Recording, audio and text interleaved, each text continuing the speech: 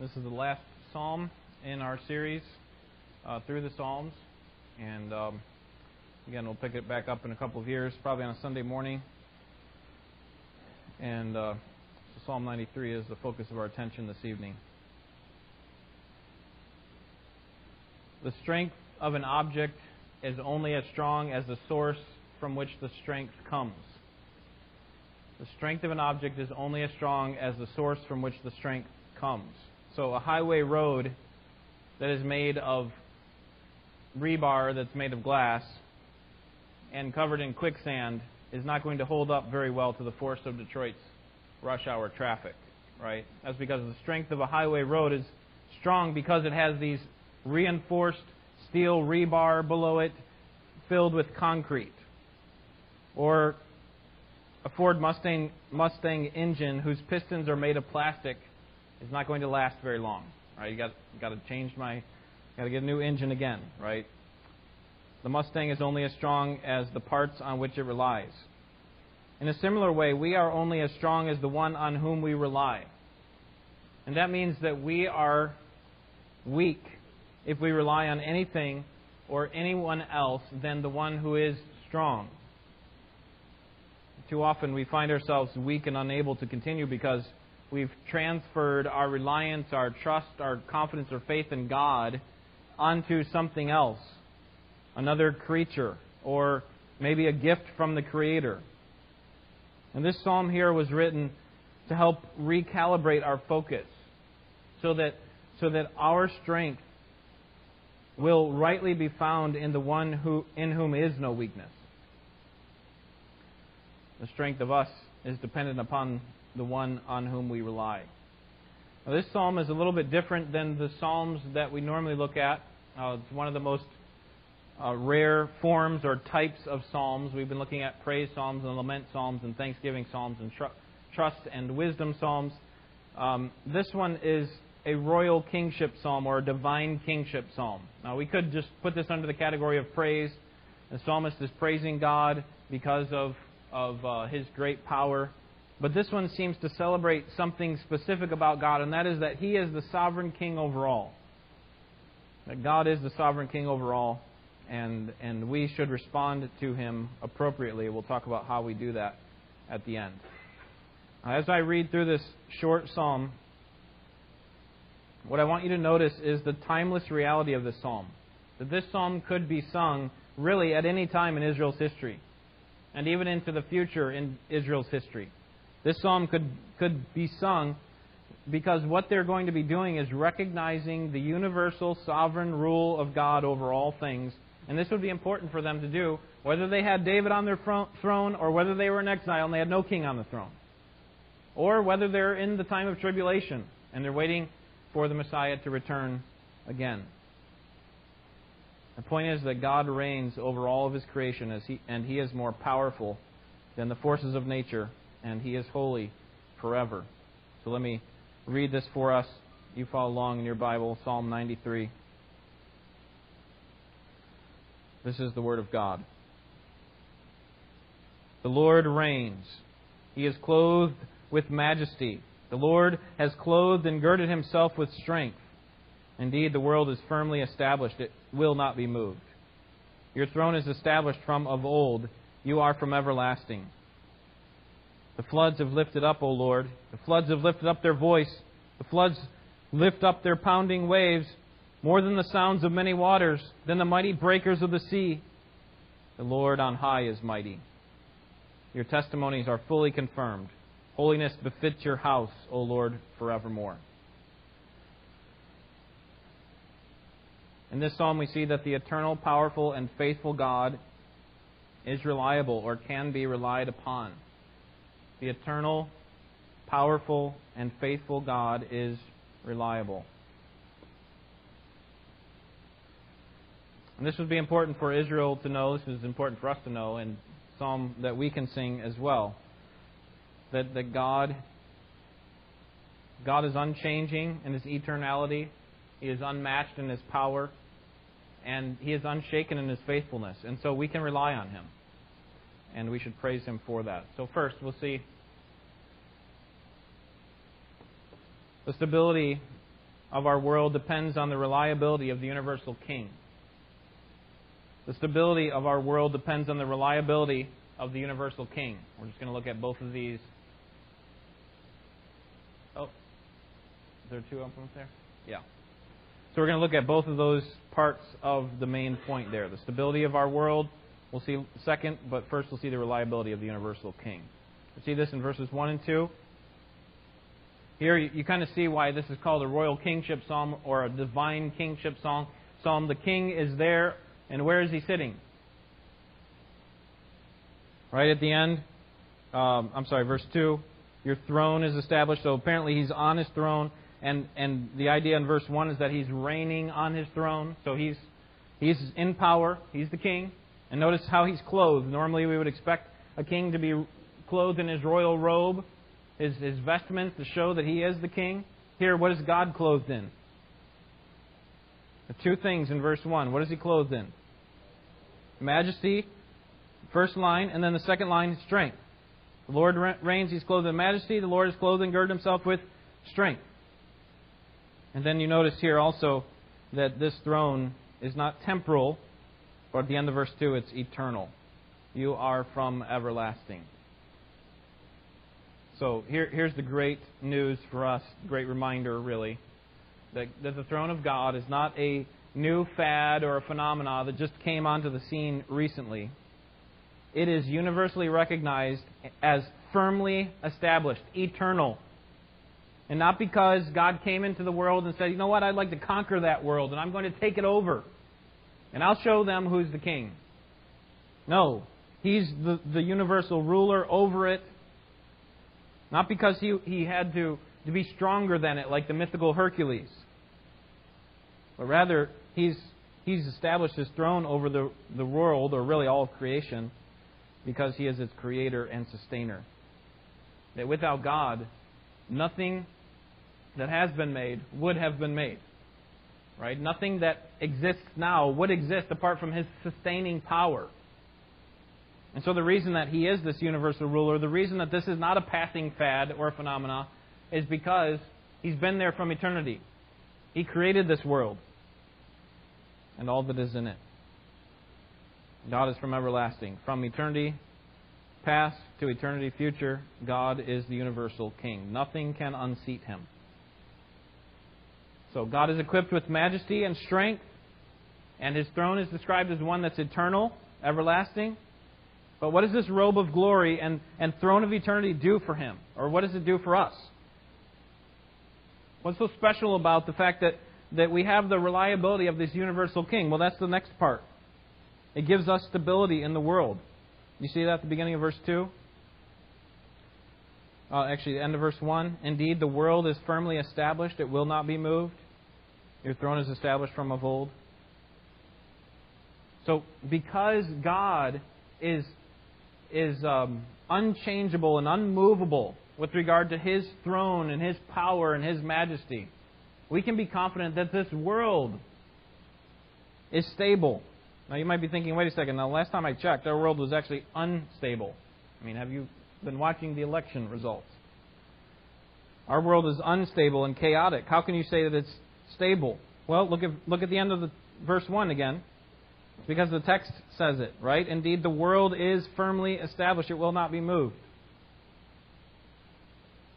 The point is that whatever we sense about this world's instability, and there is some chaos and some instability, we have to keep in perspective what the Scriptures say, and that is that because God universally rules on his throne, he provides for this world stability in the way that he rules. Because God's throne cannot be shaken, and because God established the world under his sovereign rule, we can be sure that this world cannot be shaken. That this world is stable. Again, we might look at the world and say, but it's unstable. And in one sense it is, because it's been rocked by the curse of sin. And we know that the earth is passing away and everything that's in it, and that the earth will be destroyed.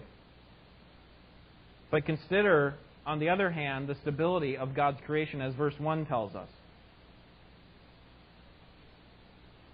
We have the laws of physics that make our world sure and steady. For example, the law of gravity. Right? The law of gravity is not unstable. It doesn't just come and go. Kind of wish it would, when we're standing on our scale or something, right? But that's one example of the world's stability. Right? That we have these laws in place that will keep the world together and in motion. And this stability, what the psalmist is saying is this stability is based directly on the stability of our God and His throne. So, first, the stability of our world depends on the reliability of the universal King. Secondly, the safety of our world depends on the power of the universal King. So I'm underlining these words. The main framework of the points here are all the same. We're just changing a couple words to go along with what's in the text. Verses 3 and 4. First, we're going to look at the power of the universal King, and then what that means for us. It's going to mean safety in our world. Now, notice the crescendo in verses 3 and 4. I tried to read it this way when we were going through it. But first it starts out, the floods have lifted up, O Lord. And then you start to hear the sound of the floods in the next line, right? The floods have lifted up their voice. The floods lift up their pounding waves, more than the sounds of many waters, than the mighty breakers of the sea. What does it take to stop a rising flood? Well, we saw in Psalm 74 a few weeks ago, when the flood rises, there are lots of measures that we can take to try to stop the waters from coming in or getting over the barriers that we have. But I hope you recognize that our measures or obstacles that we put in the way of the flood rising are limited, aren't they? Because what happens when the flood keeps coming beyond what our barriers can do? The flood wins, right? And notice that this flood has a voice. In verse 3, they have lifted up their voice. And then the waves start crashing, these pounding waves.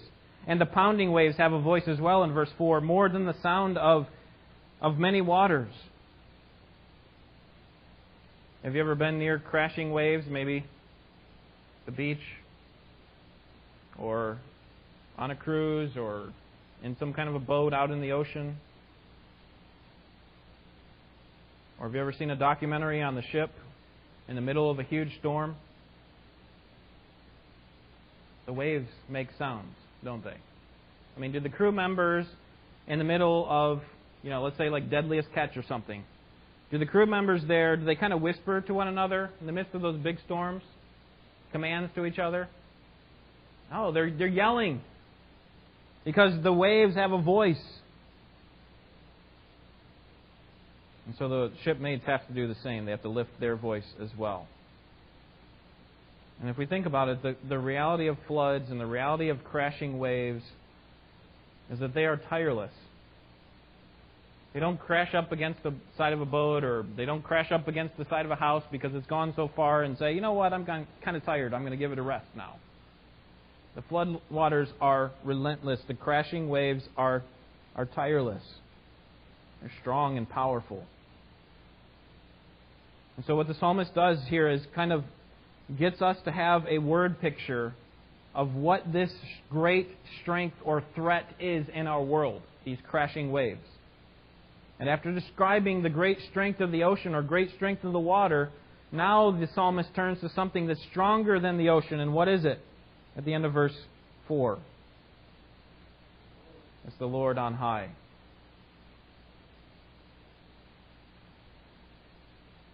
More powerful than the most chaotic event in Earth's history, right? The universal flood. More powerful than that flood is our God.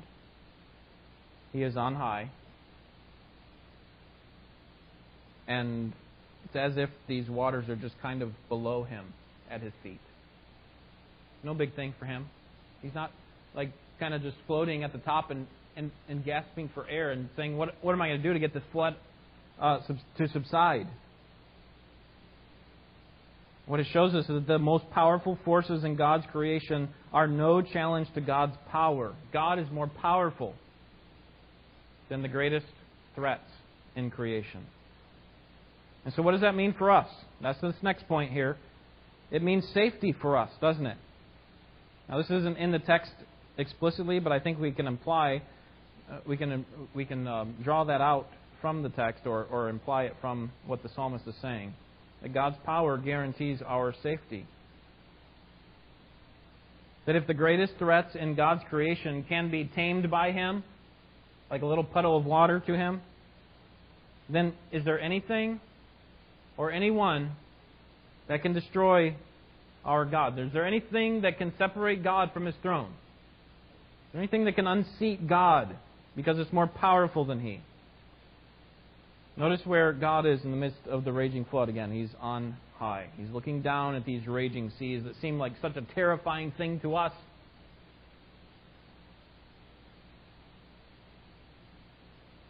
And so we can be assured of our safety. They're like a tiny droplet on the floor of His throne room. Have you ever heard of a news report about an asteroid or a comet that's heading towards the Earth? All these scientists get involved and say, you know what, this could just destroy us and we could be completely gone.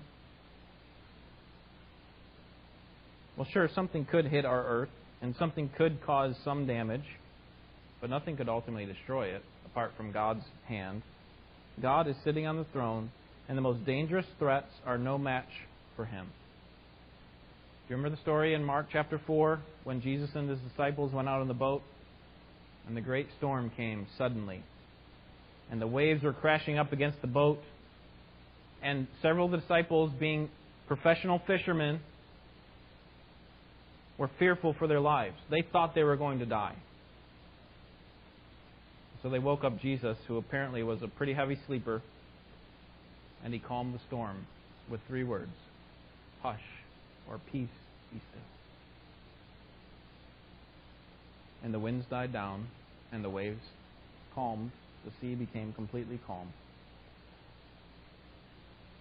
See, God has power over the most terrifying forces in all of creation. And so, with the psalmist, we don't have anything to fear if God's on our side, right? Number 3, the order of our world depends on the faithfulness of the universal King. Verse 5, the order of our world depends on the faithfulness of the universal King. So we've seen the reliability of the universal King, that He's been around. His throne's not going to be removed from Him. And we've seen His power. Now we're going to see His faithfulness. The faithfulness of the universal King. In this verse 5, the psalmist highlights 3 attributes. What are they? We'll go backwards here because the first one's actually a little bit more difficult. So let's go backwards all the way at the end. What's the first attribute of God? You see there, line 3. O Lord, forevermore. What attribute of God would that be describing? He's eternality. Okay, second line. What's the other attribute of God? Holiness. All right, then the first one, your testimonies are fully confirmed. And I would suggest to you that you can already see it up here on the screen. That this is talking about His faithfulness. That His testimonies or His law, His word to us, is fully confirmed. And so it can be relied upon. He's been faithful in His word. The point is that God is faithful in His character. He is eternally holy, lines 2 and 3 of verse 5. He's eternally holy, and therefore, because He's eternally holy, His word is reliable. We can trust it. God's holiness and truthfulness are not temporary or fading away like there's a house down here that's purple. It used to be probably a really nice, bright purple. But as it sits in the sun and gets baked day after day, it's turned into this really light purple, almost a pink. And that's not what God's holiness or truthfulness are like. It's not fading, kind of just bleeding like paint in the sun. It's steadfast. It's reliable. It's trustworthy. We can count on His word. That's the point. Your testimonies are fully confirmed. And so because of that, there is order in the world. The reason that God's faithfulness and His eternal holiness are so important is because those attributes inform what He says, His law, His testimonies. The expression of God's faithfulness and holiness, we could say it this way, is seen in His truth. So, if God is faithful and if God is holy, then how do we see that? Well, the way that we see that is as He's revealed Himself to us in His truth, in His Word. And so what that provides for us is stability again. It provides order in an otherwise chaotic world, right? The world that we were the ones who brought chaos into the world with our sin. And what God's Word does is now it brings order back out of that chaos. We might look at our world and think, well, there's no moral order in our world. Our world is morally unstable. But we need to consider that God has brought moral stability to our world through the revelation of His truth. What would this world be like if God simply created it and never spoke? Right? We would have defied God just as we did in the garden through our father Adam. And we would be in complete chaos and not know how to get out. If it were not for God to speak truth. So what I'm saying is, we would be much worse off than we are had it not been for God speaking His truth. And so in that sense, there is order in this world. There is a purpose for why we live, and we know it. There is an end game. There is a last page of the book, and we know what that one is too. We know how it's all going to end. And so God is faithful and holy, and so we can count on His Word. His Word is true and can be relied upon. Our society changes, our tastes in music and art change, but there's something that's always fitting for God, and that is His holiness, and we can count on it. And we should follow Him in that way. All right. I did it this way because I'm going to just summarize the three main points, and you fill in the blanks with these two main words. Because God's throne is unmovable, we can trust His sovereign rule. You see how that works? I'm just going to add a couple other phrases in the last part. So in verses 1 and 2, because God's throne is unmovable, we can trust His sovereign rule. Because God's power is unchallenged, we can trust His matchless power. What do I have there? Because God's throne, sorry about that, God's throne is unchallenged, we can trust His matchless power. And then finally, because God's throne is untainted, that is, He's holy, then we can trust His faithful word. All right, so that's how I would summarize this psalm. And now I want to give 2 points of application. And I'll let you keep writing if you're writing those down. And while you're writing, I'll just say the first one. Number 1, with the psalmist, we should trust God. So if all these things are true, what the psalmist is saying, if God is unmovable, if God is powerful, if God is holy and eternal, then what does it mean for us? First, it means we should trust Him. This came up 2 times, really. We said that God is reliable, and so we can rely upon Him in the first point, and then we saw in verse 5 the same idea, that because God is faithful, we can depend on the order that's in the world, or we can depend on Him to bring order to the world. So with the psalmist, we should trust God. The expression of our trust is most clearly seen in our obedience. So if I say I trust God and I'm unwilling to obey Him, then my words don't mean anything. Okay? My words are not consistent with my actions. If I say I trust God and I'm obeying God, then my words mean something. Right? That's an expression of our trust. If I do trust God, then I will obey Him. Jesus said it this way, if you love me, keep my commandments. And I would suggest to you that our trust, or our obedience, is the best expression of our trust even when we don't understand why we're obeying it. Now, I don't think we should just have a bunch of rules and just blindly walk through life with a bunch of rules. I think God wants us to understand as much as we can the meaning behind those rules. But there are some times when we just don't understand. why would you tell me to do this, God? Right? Why would you make it this way? Have you ever been in a situation like that with a human leader? Maybe it was a school principal or a parent. And they told you just to trust them because they had more information than you did. Whether or not you trusted that person depended whether you would obey them or not. And so if you didn't trust that person, well, they're telling me something to do. They say they have more information that would be good for me to obey them, but I don't trust them, so I'm not going to obey them. And what the Holy Spirit wants us to see tonight is that God is trustworthy. Unlike that potentially faulty principal or faulty parent, God is trustworthy. His throne is unshakable, His power is unmatched, and His holiness is unstained. And therefore, when He reveals His word, when He gives us commands to obey, we can trust Him. We don't have to question whether or not this is good for us or not. Do you remember how Jesus responded to the disciples' frantic nature during the storm? In Mark 4, what did He say? After He calmed the storm, He said, "Why are you afraid? Do you still have no what? Faith."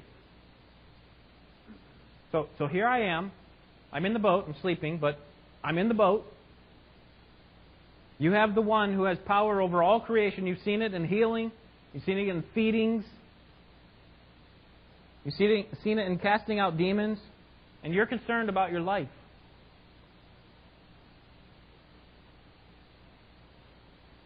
So the reason that we have fears and that we fail to obey so many times is because we don't really trust God as much as we ought to. Too often we are unnecessarily plagued by fears that don't match the fears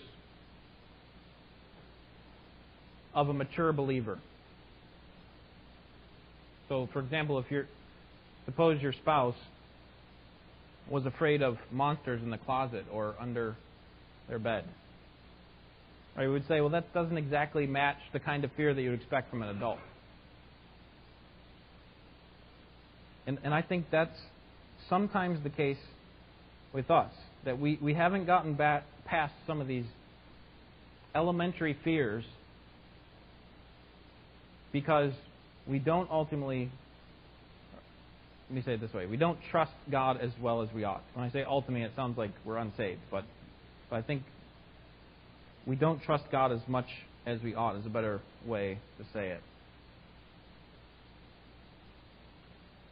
So that means when there are threats against our world, meteors coming, comets coming, it's going to destroy, it's going to annihilate the earth, or any other great threats on the world that suggest that God's plan is going to be thwarted. When those kind of threats come up in our society and then they seep into our minds, or the threats against the Word of God, you know that can't be trustworthy. How can it be trustworthy? It's so ancient and irrelevant, outdated. I mean, the last word was written in AD 95. How can we trust that? When those kinds of doubts come up, can I just say lovingly, like I would say to that spouse who's afraid of monsters, grow up. There are no monsters under the bed. God's earth is not going to be destroyed apart from Him. God will not be unseated from His throne. God's word is not untrustworthy. Yes, we will have many fears, but when we are afraid, we do what Peter told us to do, which is to cast all of our cares, our anxieties at the feet of Jesus because He cares for us. You know, the greatest threats from the most terrifying enemies, like the waves that are crashing up, are just but a noise to God.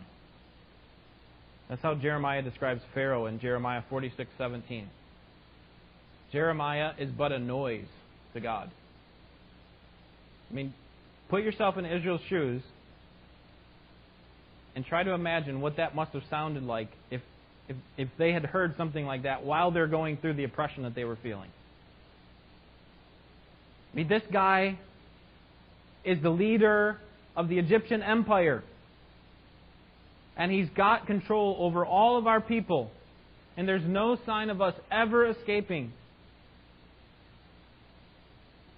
If they were to hear from future Jeremiah, who said, Pharaoh's but a noise to God, they might think, you're crazy. You're not going through what we're going through. What that means for us is that no matter how big these terrifying events and tragedies in our news are, God's not wringing His hands up in heaven trying to figure out what the next move is going to be. He already has it planned out. They're but a noise. All these people, these seemingly great power in our world, they're but a noise. In order for God to quell the most fearful of the natural catastrophes, He simply just has to make one command with His voice, like Jesus did during the storm. It's as easy for God to quell a powerful storm as it is for us to turn off a morning alarm. God doesn't have to kind of build up some energy, and I just got to save up energy for quite a while because this is a really big event that I got to protect myself and my people from. So Christians, the more we recognize the universal rule of God, the more our eyes will be open to the reality that God is in control and that He is winning and He will win. And He will bring all things under subjection to our feet, and that it's only a matter of time before His reign is not only realized and acknowledged by us, but by all people under His rule, all creation. So with the psalmist, first of all, if these things are true about God, with the psalmist we ought to start by trusting God. Trust Him for His word. Secondly, we should praise God. And I think that's part of the purpose of the psalm. That's why I said, we could just categorize this under a praise psalm. But part of the purpose of this psalm was not just to say, hey, Israel, trust God. But it was also to help Israel to engage their minds with regard to their confidence in God so that they would build trust. But I think also that they would bring those thoughts about God to a place where it actually exalts Him. Now, God is exalted in our trust of Him, don't get me wrong. But actually when we use our mouth to say or to sing truth about God, that God, You are firmly established. You are eternal. You are powerful. You are faithful in Your rule over the world. And there is nothing for me to fear. So let me just encourage you tonight as we go to our groups to pray. Take the first part of your prayer to praise God for His sovereign rule over our universe. And just talk back to God with what He's talked to you about tonight in the text. So if you need to open the Bible, it's often a helpful way for me to pray to God. Just look at what we looked at and then use some of those same words and talk them back to God. God, You are the Lord who reigns. You're clothed in majesty and strength. You don't have to recite the whole thing, but say some things that are true about God and bolster your faith and increase the ascription of glory to God's name as He deserves. All right.